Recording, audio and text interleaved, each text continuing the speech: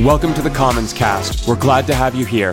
We hope you find something meaningful in our teaching this week. Head to commons.church for more information. So thankful that you have chosen to join us here today. We really appreciate that you've taken time to worship with us. I know some of you have probably stopped being folkfesters for like an hour and you've come over here, and we really appreciate that you would choose to do that. For those of you that I haven't met personally, my name is Scott, and I know some of you might be sitting here thinking, like, I know this guy from somewhere, and it's true because I am the guy who stood right here and in this sermon referred to Bobby as baby, which was only moderately awkward, but the point is that I am part of our pastoral team here. It's one of my great joys to serve with Bobby and others, and I spend most of my weekends leading in our Inglewood parish, which, for those of you who happen to be keeping track, it is 567 days old today, which is super cool. And I get to teach and lead in that community and see the ways that Commons is growing to become part of the East Side neighborhoods that surround us there. And friends, I want you to know that I really do trust the process that we are in together, the ways that being parishes is growing and stretching us. And that said, it's always so nice to come back and see many familiar faces and also so many new ones, and to be in this conversation that we're all in together. And I'm super excited to jump into our journey through the Psalms today, which we will get to in a second. But first, I want to think a moment about this idea of parishes that we toss around here at Commons. Earlier in the spring, we actually worked through a series called Habit, and in one of the sermons, I spoke in Inglewood about our community habits. See, because I'd been reading about this group of researchers who were working with people struggling with addiction and how they had discovered that as those people tried to form safe and healthy habits to combat bad ones, community played such a significant role in their success. And this was because being in a community informed these individuals' belief that they could change, even if they hadn't yet, even if they were struggling to.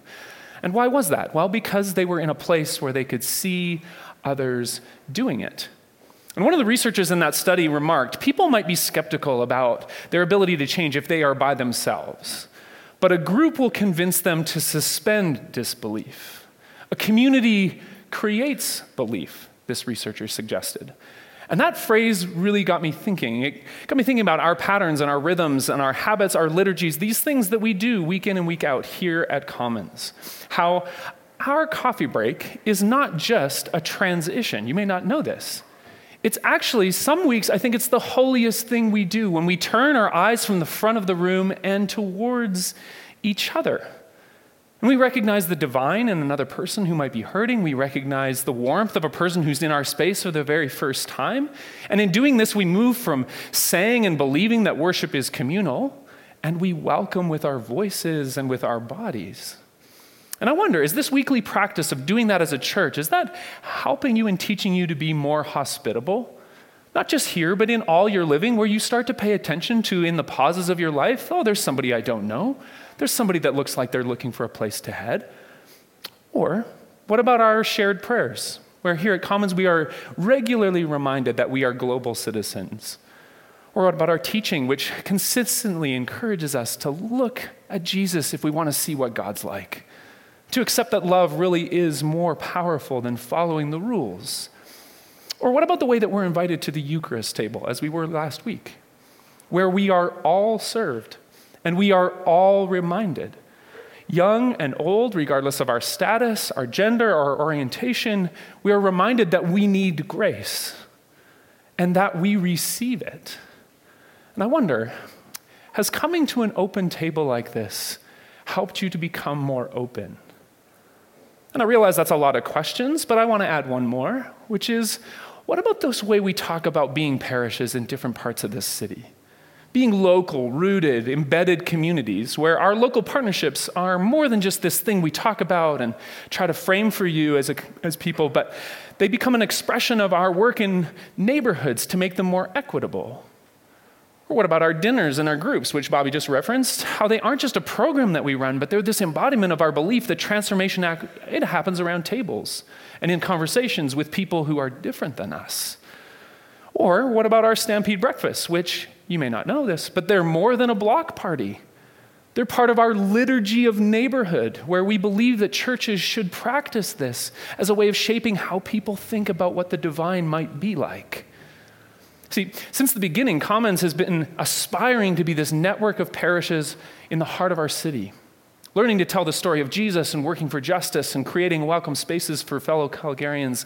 And in Inglewood, we are well on our way to extending that dream from this room into new neighborhoods. And we celebrate the ways that you continue to grow into what it means to do that here in Kensington. But we also trust that this growth and this stretching and maturity we're going into as a community that is leading us towards new parishes in the future. Because, well, I really do think that communities like ours spark belief. Belief that the world has pockets of kindness in it. Belief that we can find ways to coexist across different perspectives and backgrounds. Belief that personal change is possible. Belief that God may actually, in fact, be good. And I think this way because Commons is teaching me to believe this. Teaching me that I'm changing, teaching me that the world can change. So thank you for the ways that you lean into that here in Kensington. And if you are a guest with us today, thank you for joining us in the journey we're on, for giving us your time and attention today. And with that said, let's get to work talking about mixtapes, enjambments, the right kind of atheism. And we find all this in Psalm 14. Before we get there, let's pray together. God, help us now as we quiet ourselves. And maybe for the first time this week, maybe for the first time in a long time, as we open ourselves to sense you. And in some small way, as we begin to bear witness to the mysterious love that's behind all things. And what happens as we start to do that in community, I think that we find that our words begin to fail us. And perhaps for some of us, our experiences this week leave us longing for peace and for comfort, for some clarity of mind, which is why we're grateful that in this moment we can know that we are seen by you. Yes, we're seen by our friends and welcomed here, but we're also known by you, seeking, soothing spirit. And we pray that you give us courage to trust your quiet work. And where we are restless, bring peace. Where we are hurt, be present. Where we ache and we search and we whisper for help, be peace for us, and help us to extend that to each other. Teach us now as we turn our eyes to you, O Christ, in whose name we pray and hope. Amen. All right, so last week we walked through Psalm 13. Which is this soaring lament. And lament is the largest genre in the psalm collection that we have. And actually, there's this eclectic quality to the psalms. And one of the things that makes that valuable for us is the way that it incorporates voices and perspectives. And those sort of differences that are found in the collection, this has led one scholar to refer to the psalms as a bit of a mixtape, which I realize is a dated social reference. Because we don't make tapes and CDs of different artists cobbled together anymore. We don't have to do this because our music providers come up with playlists of things that we might like on their own, which is great. Quick aside here, unless you share your Apple Music account or your Spotify account with someone. And maybe if this is true, you end up as I did recently. Maybe you're just commuting, you're looking for something to listen to. And then as I did, I said, wait, I did not recently listen to Taylor Swift, and I felt sort of incriminated by what it was saying to me. And that's because I had to think for a moment. I'm like, oh, wait, my oldest daughter, she's 13. Okay, and she went on our other computer, and it links to my account. So I felt slightly less guilty. The point is that it had turned my preferences into a kind of confusing nightmare mixtape. And the point is that the Psalms can be like this too, where you never quite know who the artist is. And you don't necessarily know what the poem's going to be about. Because in one moment, the poet will be encouraging us to be thankful because God's good. That's Psalm 136. And then the track changes, and the poet's calling on God to murder some infants. That's Psalm 137, which we're not covering today. It's a tough one.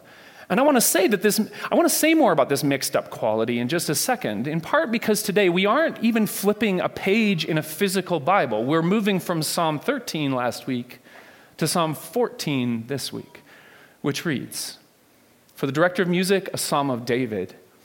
The fool says in his heart, there is no God. They are corrupt, their deeds are vile, there is no one who does good. The Lord looks down from heaven on all mankind to see if there are any who understand, any who see God, and all have turned away. All have become corrupt. There's no one who does good, not even one. And do all these evildoers know nothing? They devour my people as though they're eating bread, and they never call on the Lord. But there they are, overwhelmed with dread, for God is present in the company of the righteous. You evildoers, you frustrate the plans of the poor, but the Lord is their refuge. Oh, that salvation for Israel would come out of Zion. When the Lord restores his people, let Jacob rejoice, and let Israel be glad. Now, there's a couple things to note about this poem. First, that it is actually the only poem in all the Psalms that's actually repeated in the collection. Interestingly, this psalm is included again in Psalm 53 with just a few minor differences. And scholars believe that that repetition is there. It points to the fact that this poem was used by different communities or traditions in Hebrew history.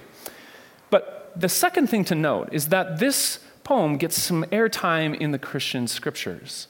Poems are actually strewn all through the story of Jesus and his earliest followers because, well, they were Jewish, and the Psalms were and still are at the core of Jewish community and worship. And the point is that Psalm 14 gets some significant airtime in Paul's letter to his friends in Rome, and there Paul's arguing that people, in general, are pretty awful. And to make his point, he pulls together this collection of quotes, mostly from the Psalms. He says, look, everyone, regardless of their ethnicity, their background, participates in making humanity the worst. And then he cites his sources. As it is written, Paul says, there is no one righteous, not even one. There's no one who understands. There's no one who seeks God. Everybody's turned away. They've together become worthless. There's no one who does good, not even one. And after that parade of insults, you might be saying, oh, actually, I think I can see the first 3 lines of Psalm 14 there. But then Paul starts pulling lines from all kinds of poems, painting this image of human experience. Their throats are open graves, their tongues practice deceit. The poison of vipers is on their lips, their mouths are full of cursing and bitterness, their feet are swift to shed blood, and on he goes. And if you look, and I've put a screenshot of the text up for you, you can see how Paul's lifted lines from various places to build this riff he's on. You can see it in the footnotes, which is an important way to learn how to read your Bible. If you see these little notes there, watching, paying attention to how the author's pulling from different places, but it's also a really important observation to make about how reading the Psalms should inform how we think about our spiritual journeys. Because Paul was using our poem for today, which was an ancient text in his day. He's using it to build a theological argument. He's piecing together words and ideas and rhyme and picture to build truth, which is what you do when you pick up the Psalms and when you let them become a narrator for your life, like Psalm 89 might, with echoes of last week when it says, "Oh Lord, how long will you hide yourself?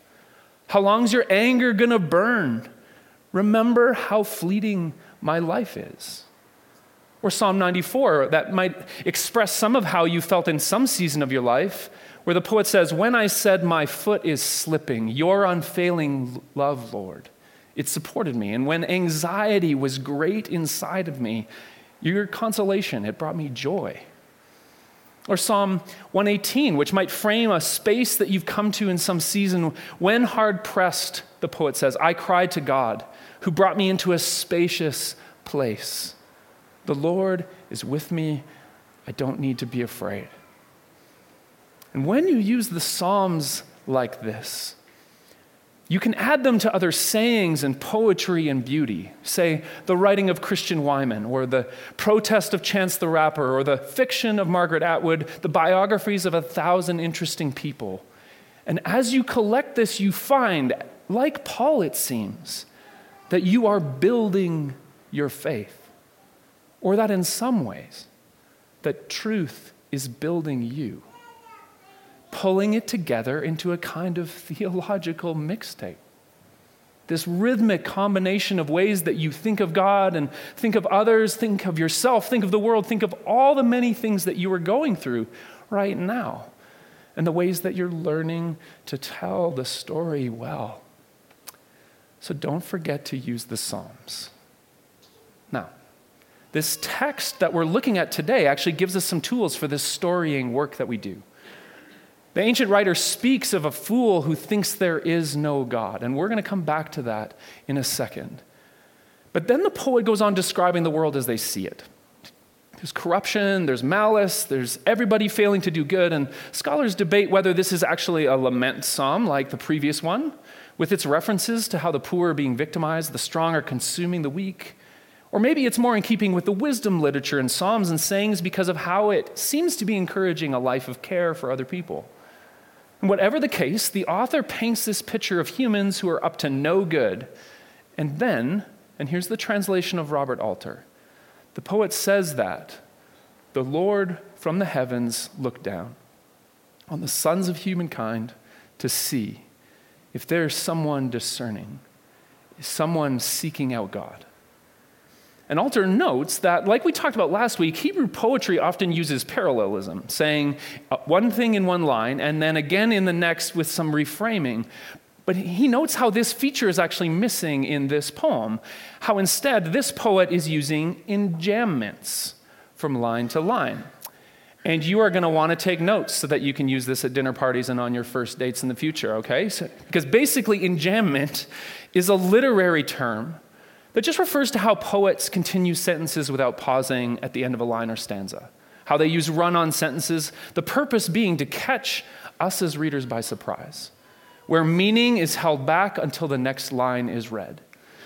And it's used by lots of poets. In fact, I think the way that these work is very much how many of us picture poetry in general. But there's a famous example by a guy named Langston Hughes, who wrote a poem entitled Harlem. What happens to a dream deferred?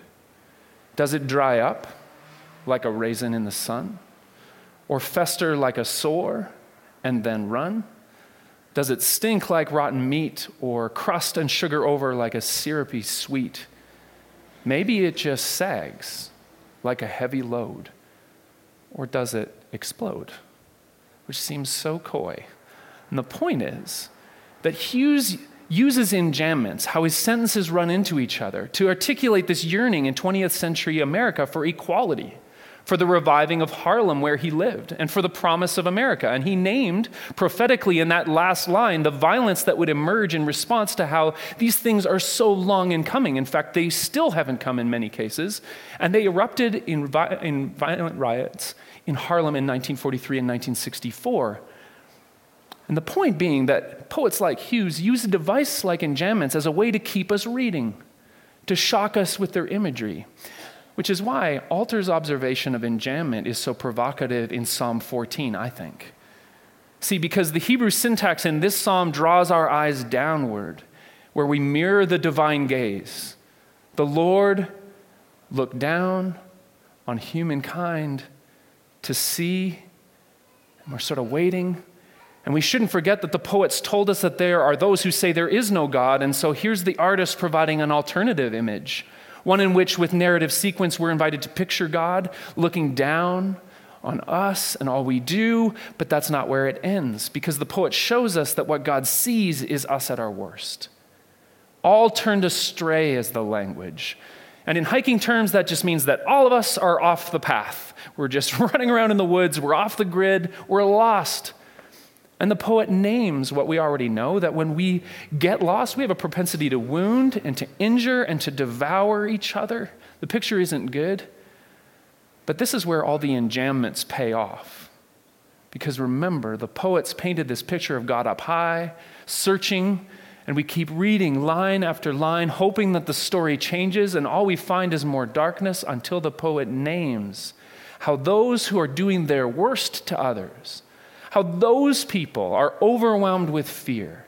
And there, in the middle of their violence and their vice, they are afraid because God is present in the company of the righteous. And of course, the force of anticipation is kept us reading from line to line, searching for God, hoping that God shows up. And up to a point, it appears that the person who says there is no God might have something to go on because the poet strings us along. We descend from the heights of heaven to the very center of human experience. There are people being consumed with God nowhere to be found until we see shockingly at the end of a series of enjambments that God is with the righteous. And in this moment, the most important thing for us to pay attention to isn't that this poem fits in a Hebrew imagination of God. And we don't need to unpack Hebrew history to understand it. Instead, I think we need to hear an invitation to read our own lives with a commitment to using enjambments. And what do I mean? Well, it might look like that place in your life that you come to where, with the record of the difficult things that you have experienced as a child, maybe you made some poor choices when you were younger, where now you are in the next line of your life learning to name and speak and work through those, but you also have begun to believe that the story of your life is still going, that you aren't captive to those things.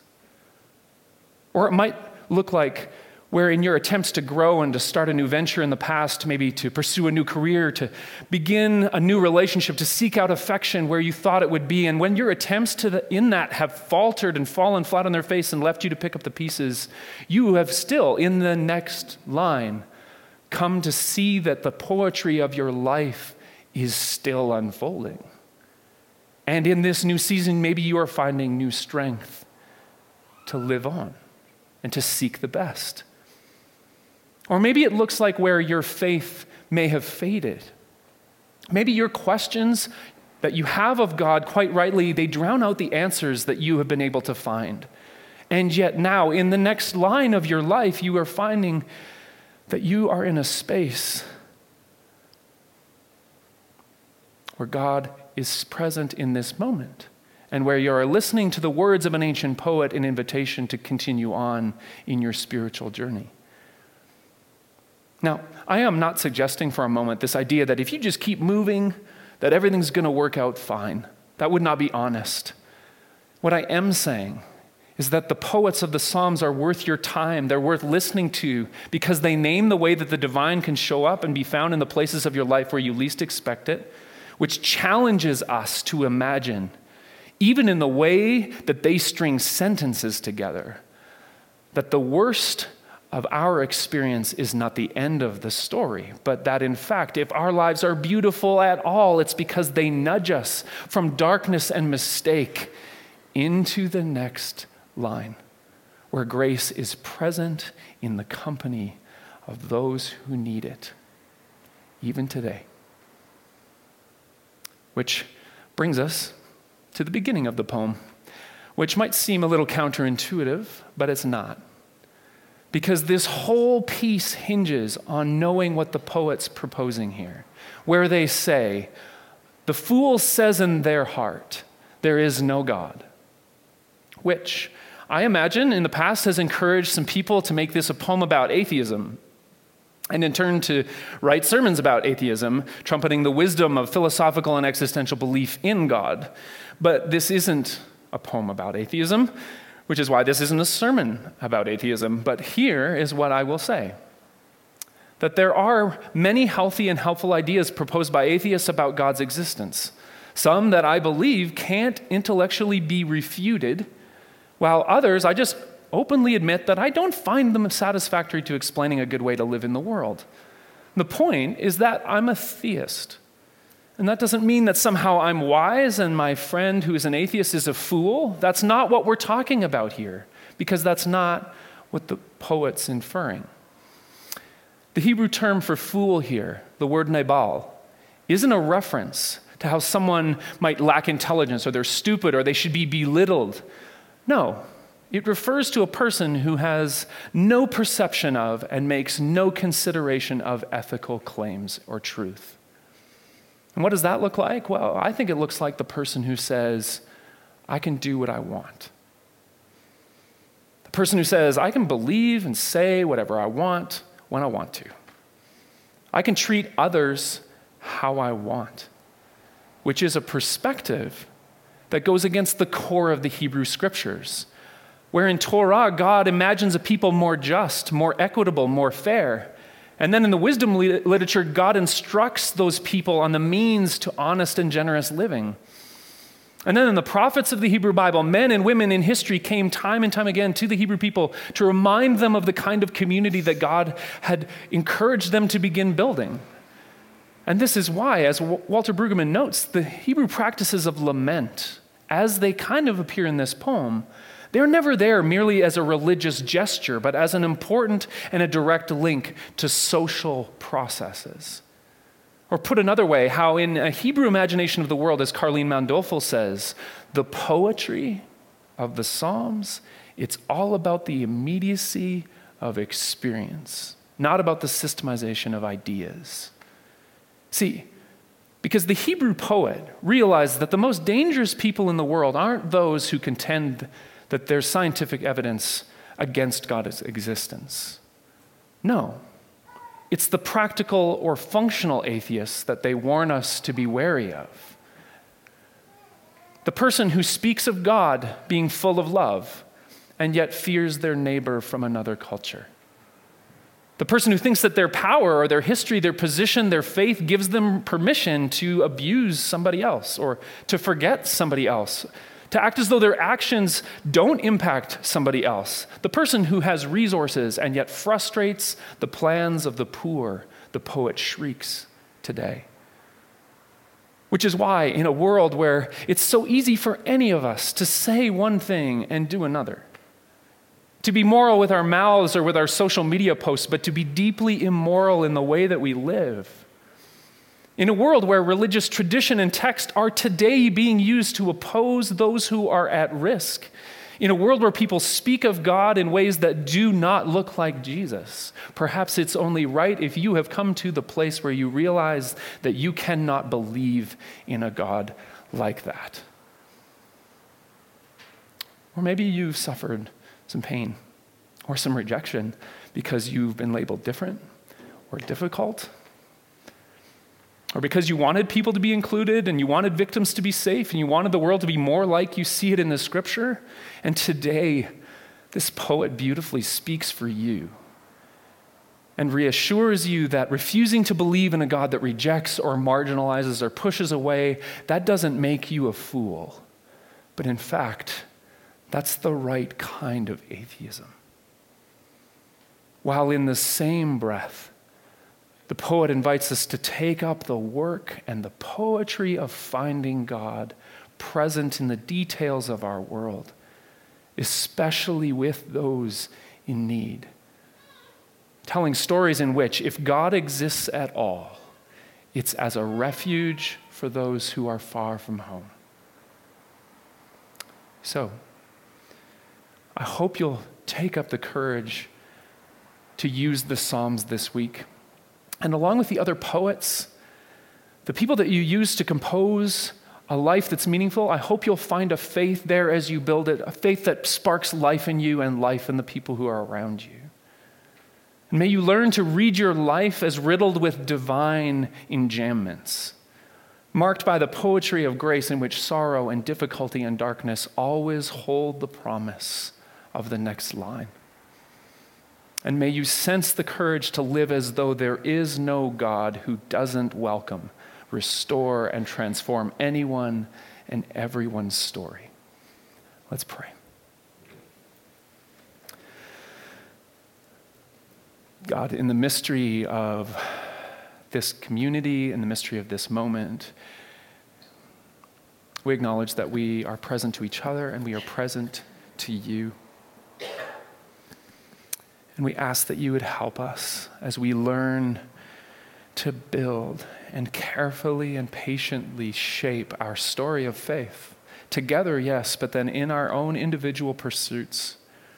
Lead us in this search for poets and voices, people who can give some expression to the way that we see you at work. And I pray that we would find the Psalms an ally in that. Even as we learn to trust that the truths you speak over us are ever and always coming. And maybe today we feel as though we're far from the divine. Maybe we feel as though the lines of our story have somehow come to a stop. I pray that you give us hope to hold that the true poetry of what it means to live a life and a life with God is to trust that the next line is coming and that it might already be present to us in ways that we cannot see or imagine. And I ask, too, that you would help us as we try to be a community and we try to be people who let go of theology that we have seen be harmful in the world and instead embrace your work. for the renewing of all people and all things. We pray and hope this in the name of Christ. Amen.